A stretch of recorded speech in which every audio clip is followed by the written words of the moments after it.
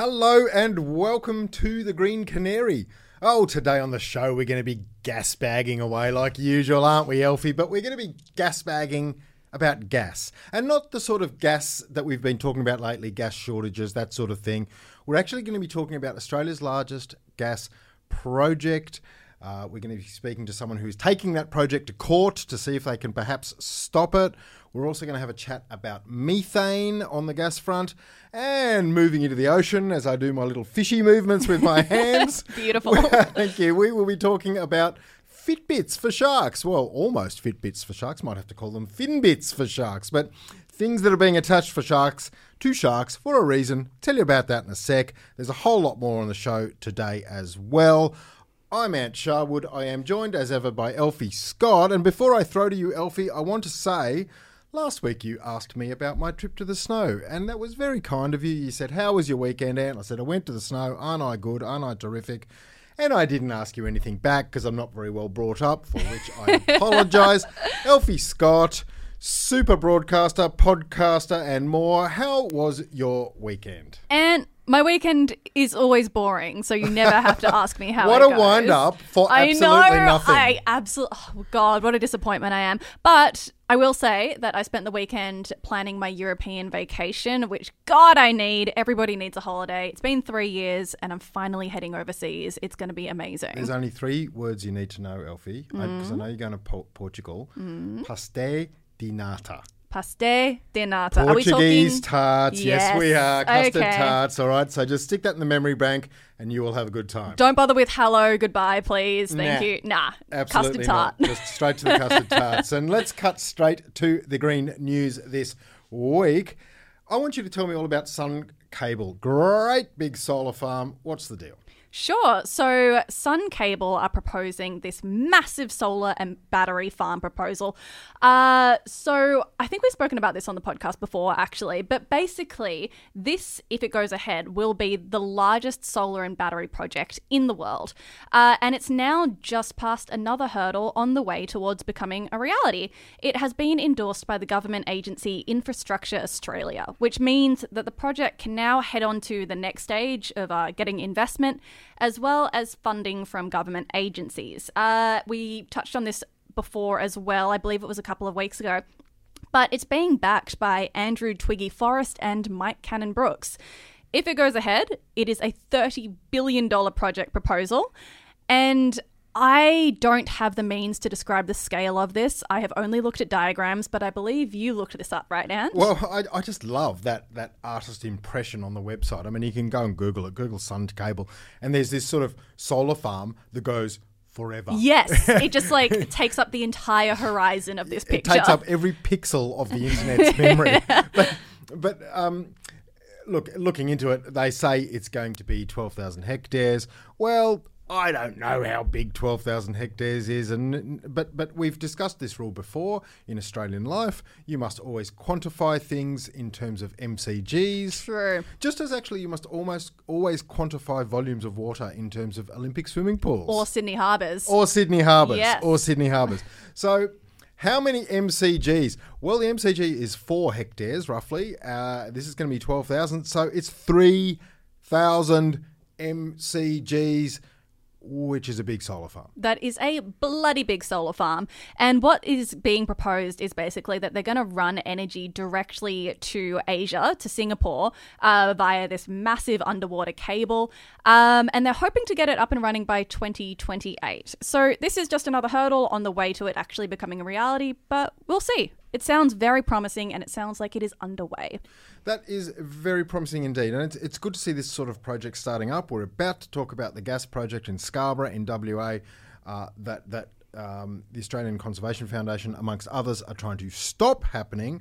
But quickly before we go there, I'm really into this story. Our second news story of the week is the Albanese government calling for a security review into climate change. Now, Because I'm lazy by nature, I'll throw over to you and sit back and just put my hands on my head and listen to you tell the details. Yeah, enjoy the news. Why not?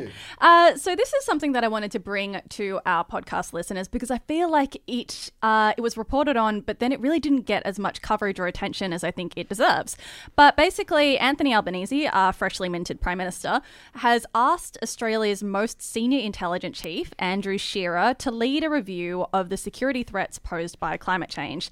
The review is going to be done by Shearer as well as the Secretary of the Department of Defence, Greg Moriarty.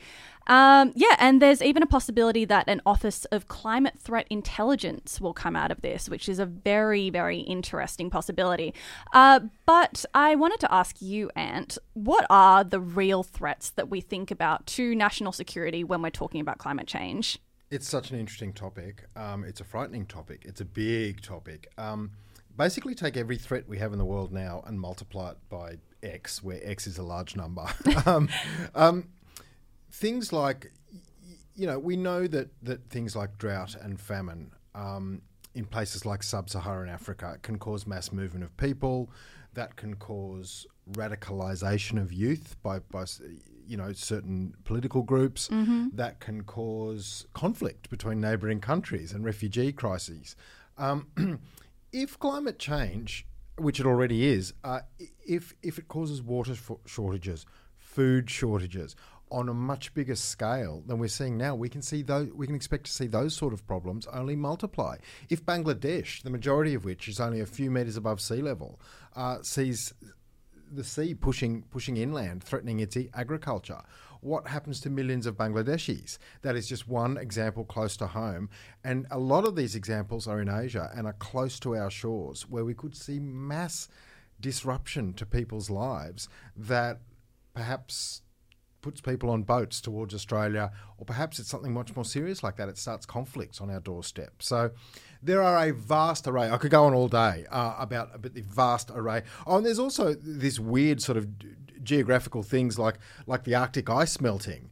I'm sorry to go on, but I love this one. There's a new northern sea route, around the top of sort of Russia, and the Russians are claiming it, but China are saying, no, we've got a right to use it as well. Right. That's just one example. Melting Arctic ice opens up not just sea routes that could be disputed or that are already being disputed, but lands that were previously unable to be accessed for minerals, for mining. That's so interesting. There are a trillion things which a changing climate will change in terms of its impacts on people, how they live, how peaceful we are, how we get along with each other.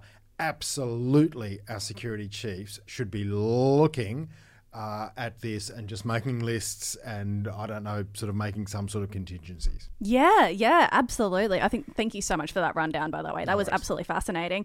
But look, I think that it's great that the government are taking these threats seriously, particularly in the wake of what we saw in Lismore, in the way that defence personnel was seriously underutilised there. I think that this is kind of directly related to that. But it's also just pretty dire. It's a warning of what's to come, the mere fact that they're looking into this. So, yeah, I'm interested to see what that investigation reveals and the way that the government will respond. All right, let's head into our main story of the week. We are talking about the Australian Conservation Foundation this week. Basically, they have launched a legal bid with the federal court to stop any progress on Woodside's Scarborough gas project off the coast of WA until its impact on the Great Barrier Reef has been properly assessed. Now, you might be confused as to why something happening off the coast of WA has any impact on the Great Barrier Reef, different sides of the country. But I spoke to somebody from the Australian Conservation Foundation, Gavin McFadgen. He is the program manager, and he has spoken to me about what the legal claim means, the ins and outs of it, and what the foundation are really trying to achieve here. So we will run to that interview right now and then have a little commentary afterwards. Gavin, I was hoping that you could explain to me the details of what the Conservation Foundation have done and what that sort of legal claim currently looks like.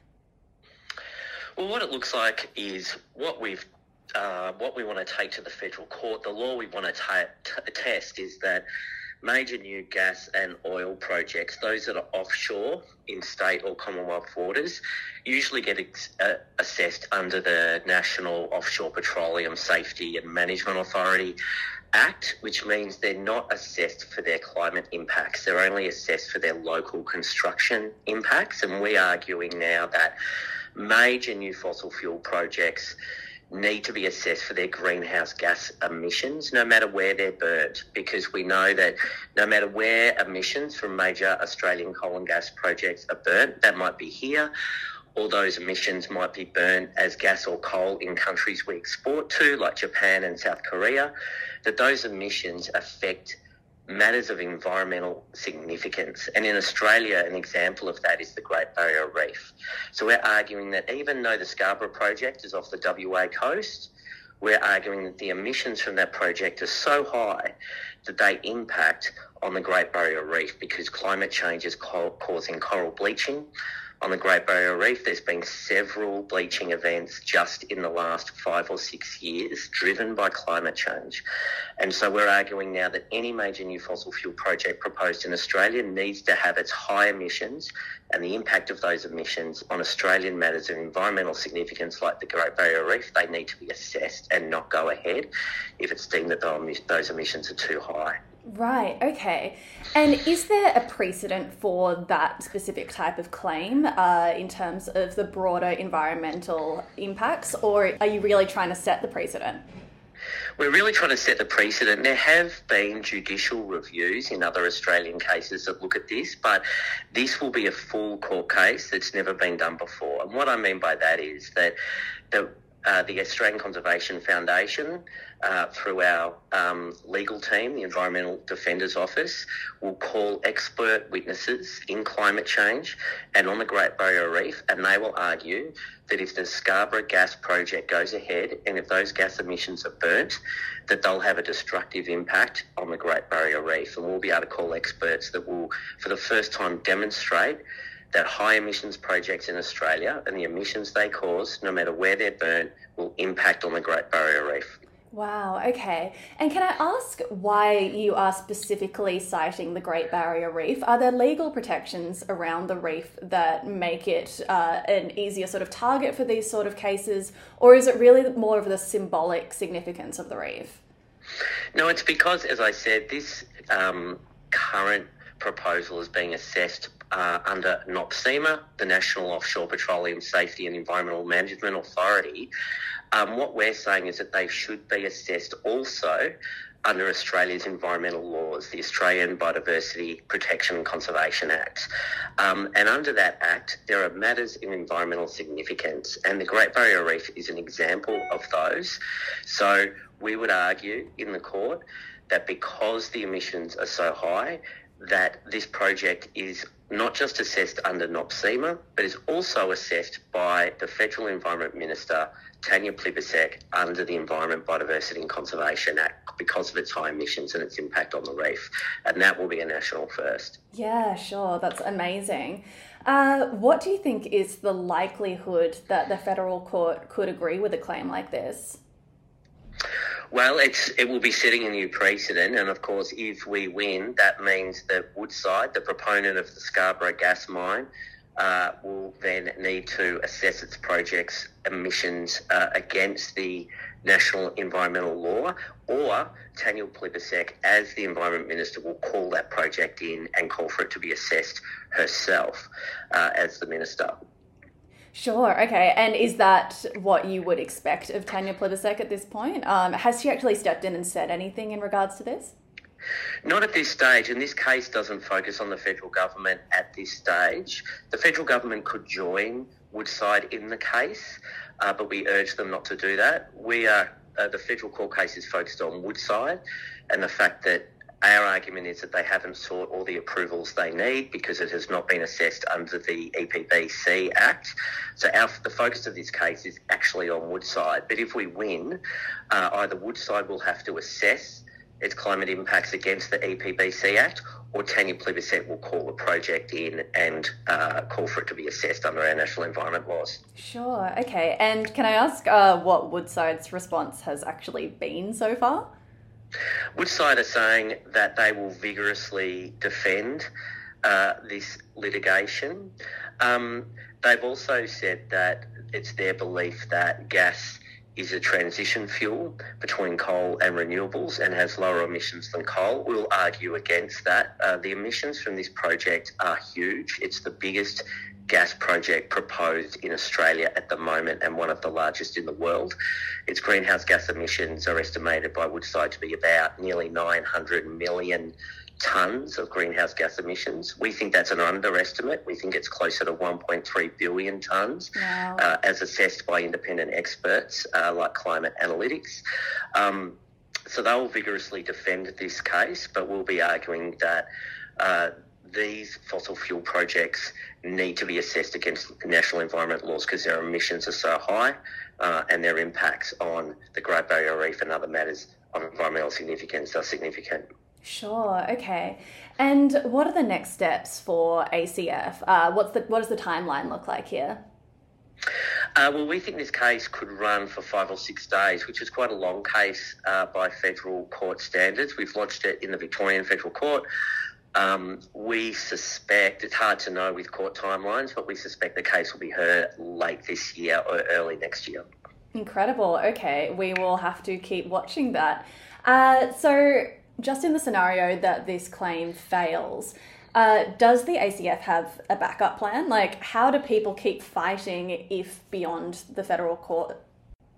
We'll still, whether the case is successful or not, we will come to a point where we'll be calling on the new federal Labor government to assess high-emitting projects, big new coal and gas projects against our national environmental laws because of their high emissions. And obviously ACF will keep campaigning in a range of ways, not just through litigation, but through our political advances to federal and state governments that they need to stop approving new coal and gas projects because we are facing a climate crisis, and urgently facilitate the transition to renewable energy, both for our domestic needs and also for our exports. Yeah, absolutely. All right, well, thank you so much for having a chat with me, Gavin. I really appreciate it. Thank you so much. That was Gavin McFadgen. He is the Climate Change Program Manager for the Australian Conservation Foundation. And what did you make of that interview? I think he's a really clear speaker. I think it's probably, look, I'm not a lawyer. And I'm not. Neither of us are lawyers. We should really point that out. I'm not a soothsayer. I can't say what's going to happen in the future, but I have a feeling they won't be successful. But it's not the point. This is climate versus fossil fuels in court. On the court documents, it'll say the ACF, the Australian Conservation Foundation, versus Woodside, but this is climate versus fossil fuels in court. We saw something a bit like it earlier this year, late last year, with Sharma versus Lay, the Environment Minister. Of course, yeah, the climate change kids. Anjali Sharma, that was effectively climate versus fossil fuels as well, even though it was Kid versus Environment Minister. Mm-hmm. And these cases, it's important that they keep playing out and that we keep having these litmus tests. We keep saying, where are the boundaries? Yes. We're being urged by every global authority to stop major fossil fuel projects, not just Australians, everyone around the world. This is a major fossil fuel project. This will emit over its life 3 times our annual emissions. So 3 years worth of Australia's emissions just in this project. Oh, God. So we have to go and say, what's it worth to you? What can the courts do to mitigate it? How can we make it harder by setting some sort of legal precedent for the next one to happen? I think that's the big picture game the ACF is playing here, and I applaud them. Yeah, absolutely. I think it's such an interesting precedent to try and set in the courts. And something that I also wanted to point out was that I think it's very interesting for them to be using the Great Barrier Reef as their device for environmental protections in the court, especially because I realised this last year, and I don't know if you know this, Ant, but approximately the amount of people who are employed in the tourism industry on the Great Barrier Reef is equal to the amount of people who work in coal mining in Australia. They're very comparable industries. I did not know that, but I bet it's not as many as the people employed in the pastel de nata industry in Portugal. Those are millions of people. Where you are going soon. I think the entire nation is hard at work making custard tarts. Portuguese people, please don't come for me. I really love your country.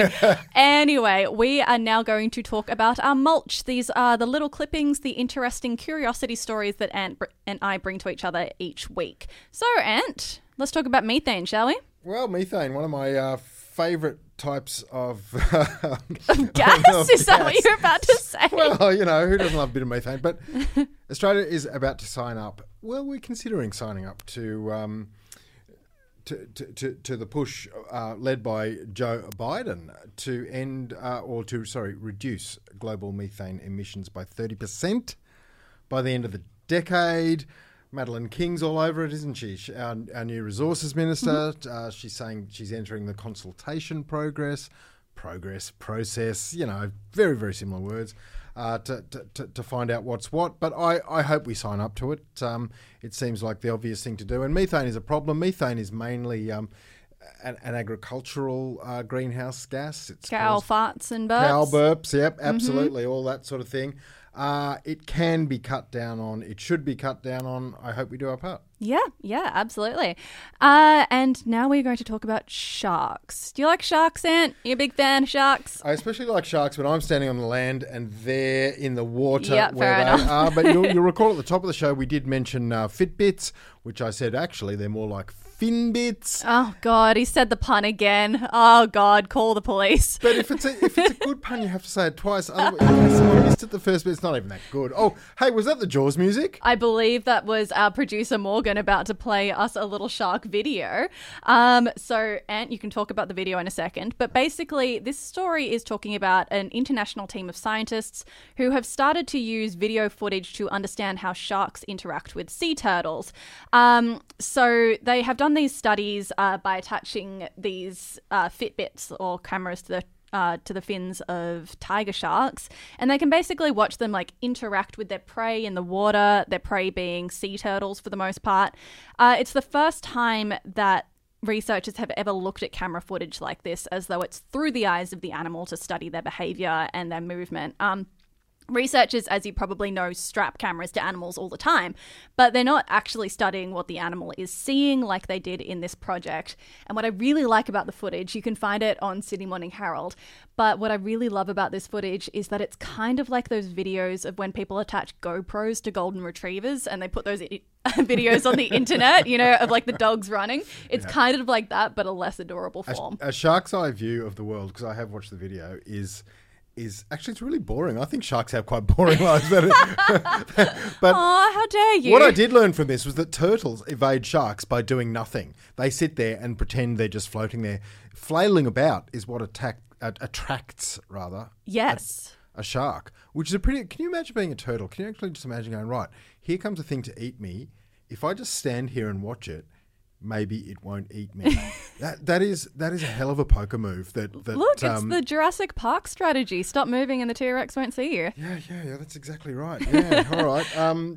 All right. Thank you for that pop cultural reference there, Elfie. Well, that is totally fine. You're very welcome. And now, would you like to talk about fish? I know you would. Well, I just want to stay aquatic, as the Brits say, because I am over the moon. I love Australia's inland fish. Have you ever seen a Murray cod? No. Okay, a Murray cod, look, your average Murray cod grows to about 10 kilos. It's quite a large fish. They can grow to 100 kilos. Whoa. They can be 6 feet in the old scale. They can be almost 2 meters long. Oh my God, I would love to see a fish that big. In Australian inland waters, can you imagine a fish the size of me in Australian... I'm nearly 100 kilos. Imagine look, they are seeing Murray cod and other fish way up in the border rivers districts of New South Wales, Queensland. There's a story in the ABC we saw this week, didn't we, about native fish in abundance. I think they were out at Goondiwindi doing a bit of a fishing contest up there. And I'm not normally a fan of fishing contests. I think fishing shows on television are one of the worst forms of so-called entertainment in the world. But if They are having a fishing contest because the rivers are full, teeming with native Australian fish species. I believe they pulled out as many as 250 different native Australian fish. Wow. I am excited. I'm happy for their fish comp to go ahead. It's good to know that all the East Coast rain, a lot of it flows straight to the coast on that side of the divide, but a lot of it has come west, and all the way down to the Menindee Lakes and places in far western New South Wales are full of fish. Remember those stories just 3 years ago? Fish kill, fish kill. Well, fish catch, fish catch, fish catch. I can't say that 3 times in a row again. Please end the podcast. Okay, that is all we have time for today, but also for the sake of getting Ant out of here, let's wrap. So before we head off, we would like to acknowledge the Gadigal people of the Eora Nation. They are the traditional custodians of the land on which we're recording. We'd like to pay our respect to elders past and present and acknowledge that this land was stolen, never ceded. Very well said, Elfie. And I'd just like to remind everybody, in as pleasant a way as possible, with no threats, just encouragement, to join us on Twitter. We had a good chat about Brumbies there yesterday. We are at Green Canary Pod on Twitter. We are at Green Canary Media on Instagram. And we have a newsletter. I say to everyone, you are only half green canarying. So you're only canarying, or you're only greening if you don't do the pod and the newsletter in combo. They have a bit of each other's content, but they don't totally cannibalize each other. They're different beasts, different entities. They're both part of the Green Canary. Please subscribe at hello@thegreencanary.co and your inbox will go ding with a happy little buzz on Wednesday when it arrives. All right, well, I look forward to reading mine this week, but for the moment, we will see you next week for the pod. Bye. Bye.